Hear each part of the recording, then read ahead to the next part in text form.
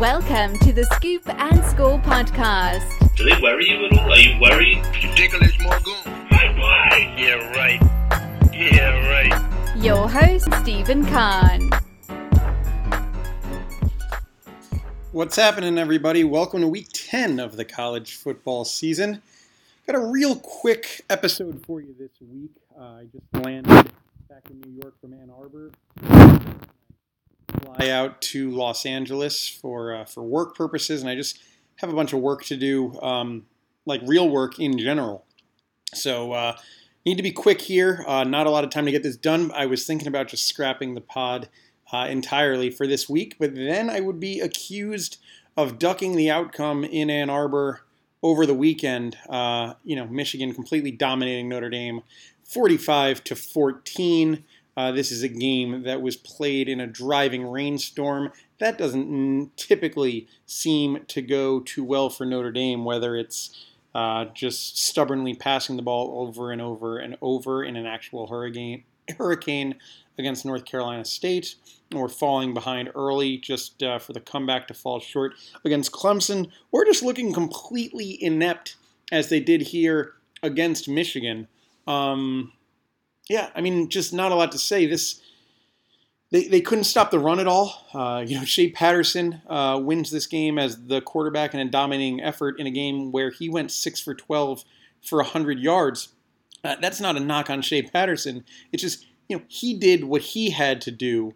And the game plan set up that Michigan did what they had to do despite the weather, and they were able to operate within the parameters of the situation. And Notre Dame just couldn't. They couldn't get anything going on the ground. They certainly couldn't get anything going through the air. And, Brian Kelly said, this could have been a preparation issue. This could have been a game plan issue. It's definitely a something issue. Now, granted, I've heard some of the other Notre Dame podcasters and writers kind of look at this as something of a referendum on all the progress we think we've seen from Notre Dame since 2016 and kind of question, was that legitimate progress, or are we back to square one? I don't see it that way with Notre Dame at all. We'll see as the rest of the season goes along. They've got 5 more games here, all of which are going to be against opponents that Notre Dame is better than. So if they finish this season 5-0, get to 10-2, and look strong throughout the process, I think we're just going to look back at this game as, they just completely, let I was going to say crap to the bed. I was looking for a more pleasant colloquialism, but I kind of got stuck. So we'll go with crap to the bed, because that might be what this was. Teams have stinkers. Look at Ohio State over the last 2 seasons, and Notre Dame certainly isn't up at the level of an Ohio State, but even they slip and fall sometimes. And hats off to Michigan for building on that second half against Penn State, coming in with a plan not being affected by the elements, thriving under them, if anything, and just dominating the game and getting their season back on the right track. But this doesn't need to be 2 trains passing the night. This doesn't have to be Michigan on the way up and Notre Dame on the way down. This can be a situation where both teams go out and play better from here. So we'll just have to see.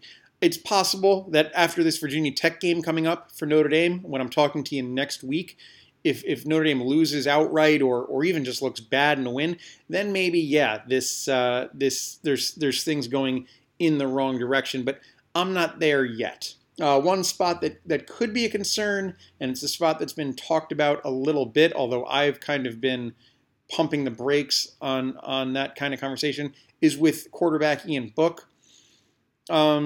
Again, I think we're wait and see there. There was talk going into the season that this would be his last season with the program because he'd be exploring the NFL. Now there's maybe conversation that this will be his last season with the program because Phil Jurkovec behind him would be taking over the starting role next year. So that's how quickly things can change in college football. We saw how much things changed through September. Then we saw how much things changed through October. We've got a whole other month here to see what will change in the college football landscape. But what we do know is that Notre Dame will not be in the playoff picture when the first college football playoff rankings come out.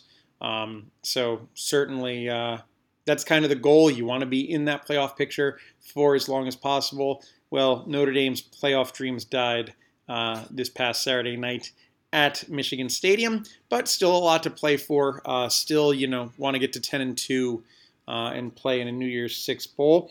And Michigan has put itself into a position where I don't think anyone's going to, no one's going to expect them to lose a game until Ohio State. So when it was maybe a little touch and go, and are they going to have trouble with Michigan State? Could any of these lesser teams, like Maryland, for instance, give them any kind of game? I think we can kind of put that to bed, and they can really focus on building a better season, and there could be a lot of excitement around that Ohio State game at the end of the year, when I think maybe just 2 weeks ago, everyone was resigned to the fact that was going to be an absolute blowout. Of course, I was wrong about what I thought was going to happen in that Notre Dame-Michigan game. I was wrong about almost everything this week. The two places I was right were the two keep an eye on them games. I told you to keep an eye on Kansas State. They beat Oklahoma outright. They were up huge before Oklahoma made a nice comeback in the fourth quarter of that game. But this is what college football is. Oklahoma didn't do anything particularly wrong in this one. Jalen Hurts threw for 395 yards and a touchdown.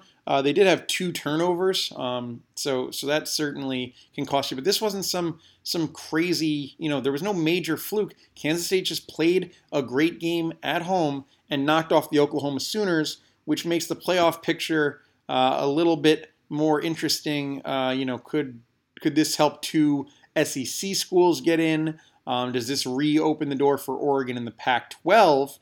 Well, Oregon had themselves a problem. I said I wouldn't be shocked to see Washington State give them a game. Washington State did score a touchdown to take the lead in this game with just a minute to go. But of course, at that point, Justin Herbert leads a very quick drive down the field to set up a short game-winning field goal, traveling 7 plays and 53 yards in exactly 1 minute of action. So Oregon avoids the major upset there, but still, good on Mike Leach and his team for putting pressure on the Ducks. Washington State falls to 1-4 in Pac-12 play. It was kind of a weird season for the Cougars there. And this was a game where Washington State had 2 turnovers, Oregon had none. So again, when we talk about an almost upset, certainly no fluke here. If anything, Oregon is the team that benefited from the turnover battle.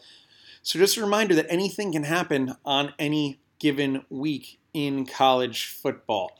Aside from that, LSU played a close and gritty game, winning against Auburn 23-20.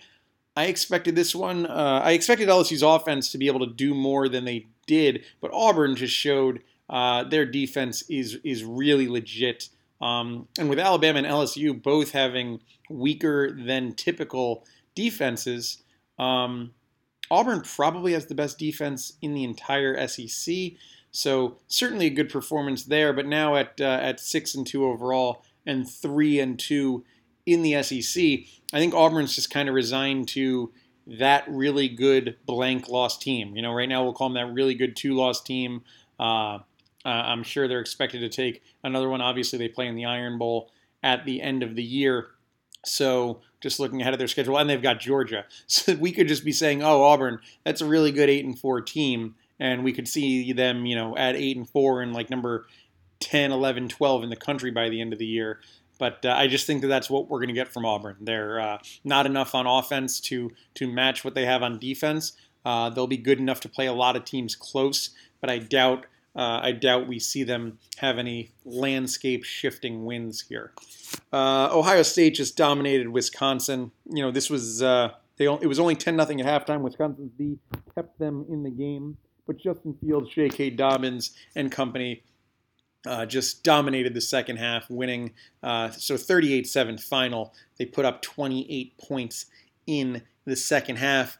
Justin Fields is looking awesome. With Oklahoma having the misstep against Kansas State, I think Justin Fields has firmly planted himself in the Heisman race. Really, it'll be, I think we're looking at 2 weeks down the road, Tua versus Joe Burrow. Winner of that game is going to be positioned against Justin Fields, kind of neck and neck, going down the stretch. Thing with Justin Fields, J.K. Dobbins on his own team has been excellent, and Chase Young on the other side of the football, playing defensive end for Ohio State, I think anyone would tell you is the best player on that Buckeyes football team. So maybe some competition among his own team could work against Fields there, but I still think, just given that we've seen this as a quarterback award, it would be not surprising to see him get a lot of attention in the Heisman race. Penn State went on the road and handled Michigan State 28-7. Not a lot to say there, other than the fact that, of course, I was wrong. One game that I think is worth mentioning: TCU beat Texas 37-27. This was not a major surprise. I forget who was favored, but it was like a 1-point spread either way. But now we're kind of at the point where, do we look at teams who beat Texas? Do we start looking at that win less favorably? It's something that as we get further into the season, all these wins that in our head, back in September, LSU beat Texas at Texas. That's a huge win. Not to take anything away from LSU, that's still a nice win.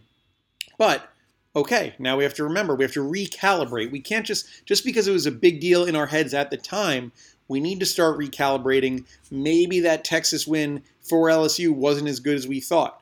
For a team like Georgia, maybe that win against Notre Dame, not as good as we thought, as we see these teams continue to play more and more. Just something to keep in mind as we get into ranking season. That's what the month of November is all about, is these rankings. So just something to keep in mind going forward. Minnesota knocked off Maryland 52-10, just continuing to row the boat right up towards a clash with Penn State. Minnesota stays undefeated there. Not a lot else. Oklahoma State went on the road and knocked off a ranked Iowa State team, but just not a lot of other games of note here. And as we transition to Week 10, first I'll tell you, rentlikeachampion.com, great place to go if you want to rent a house for a college football weekend. You're with your friends. You don't want to go to a split up, stay in a hotel. That's no fun. So get a house. You can, do some grilling. You can watch TV. It's great. Just rentlikeachampion.com. You will not be upset. Moving quickly here. Got to get some packing done. Got to get some work done. Week 10 is not the best week I've ever seen. We've got Alabama and LSU both resting for their matchup with each other. A team like Clemson is playing Wofford. So just not right at the top there, not a lot of action. We do have Georgia meeting Florida in Jacksonville, the world's largest the world's largest outdoor cocktail party. I said either last week or the week before that coming into this game, even though everyone was kind of down on Georgia, I expected them to win this game pretty comfortably. Early line that I'm seeing right now as I look is Georgia -6. Given the talk surrounding Georgia over the last few weeks, I'm sort of surprised that they are that big a favorite. And I don't have picks yet for this week. Not that anyone would want them after my terrible performance over the last month or so. But so I don't have picks for you yet. I haven't had time to dive into the upcoming matchups or the numbers. But anyway, a little bit surprised that Georgia is a 6-point favorite. We'll see if it settles in there. That's not to say that I don't like them giving the points. I do think that they're the more mature team, and on all sides of the ball, I do expect them to go in there and remind everyone in a week where, with last week with Oklahoma going down, maybe opening the door a little bit for Georgia to sneak back into that playoff picture. I would think that this is Georgia's chance to remind everyone, hey, we're still here, and we're one of the very best teams in the country. I think Georgia should knock off Florida in that one. Utah, number 9 in the country at this point, travels to Washington, and this is an important game because Utah and USC are going to be battling for the Pac-12 South championship.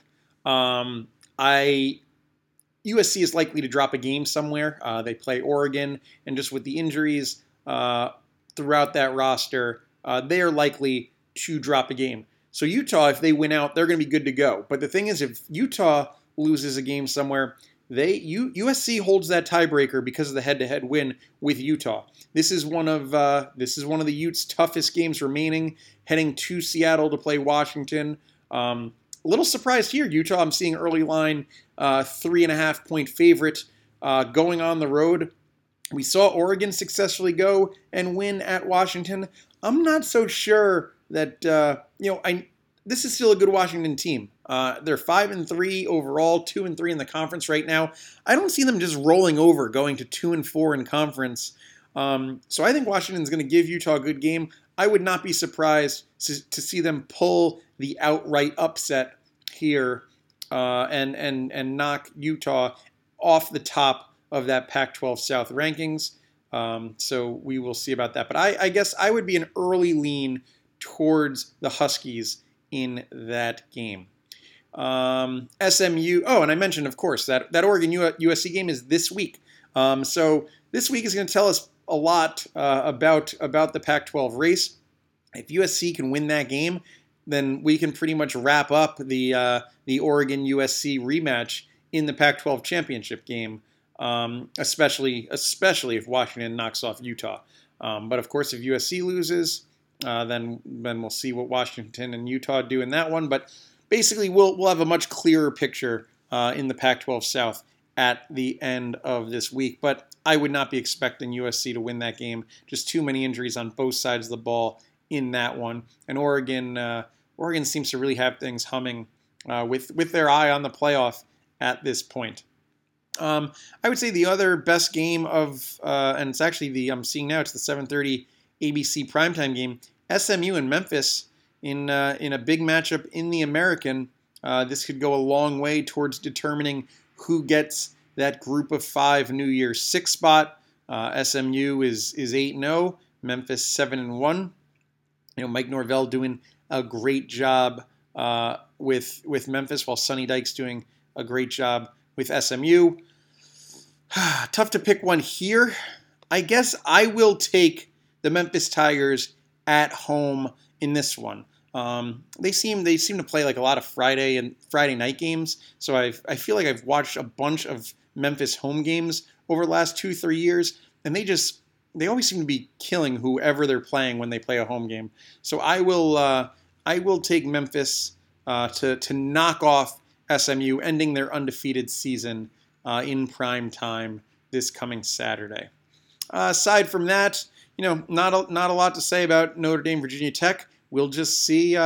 We'll see how they bounce back, because this is an important week to prove that they belong among the top 15, top 12, top 10 going forward, and that they're not just they weren't just a product of playing a weak schedule to date.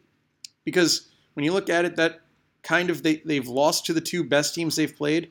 They've beaten everyone else, although no one's particularly good. Virginia's okay, Louisville's okay, USC's okay, but they haven't beaten a good team. Virginia Tech would not qualify as a good team, but they're okay. So it's just another test that Notre Dame needs to clear en route to accomplishing their goals this season. That's about it. Sorry for the short pod. Just again, not a ton to talk about this coming week, and I just don't have time to talk to you. So with that, enjoy your weekend, and I'll talk to you next week. That concludes the Scoop and Score podcast. Everyone in this room is now dumber for having listened to it. I award you no points, and may God have mercy on your soul.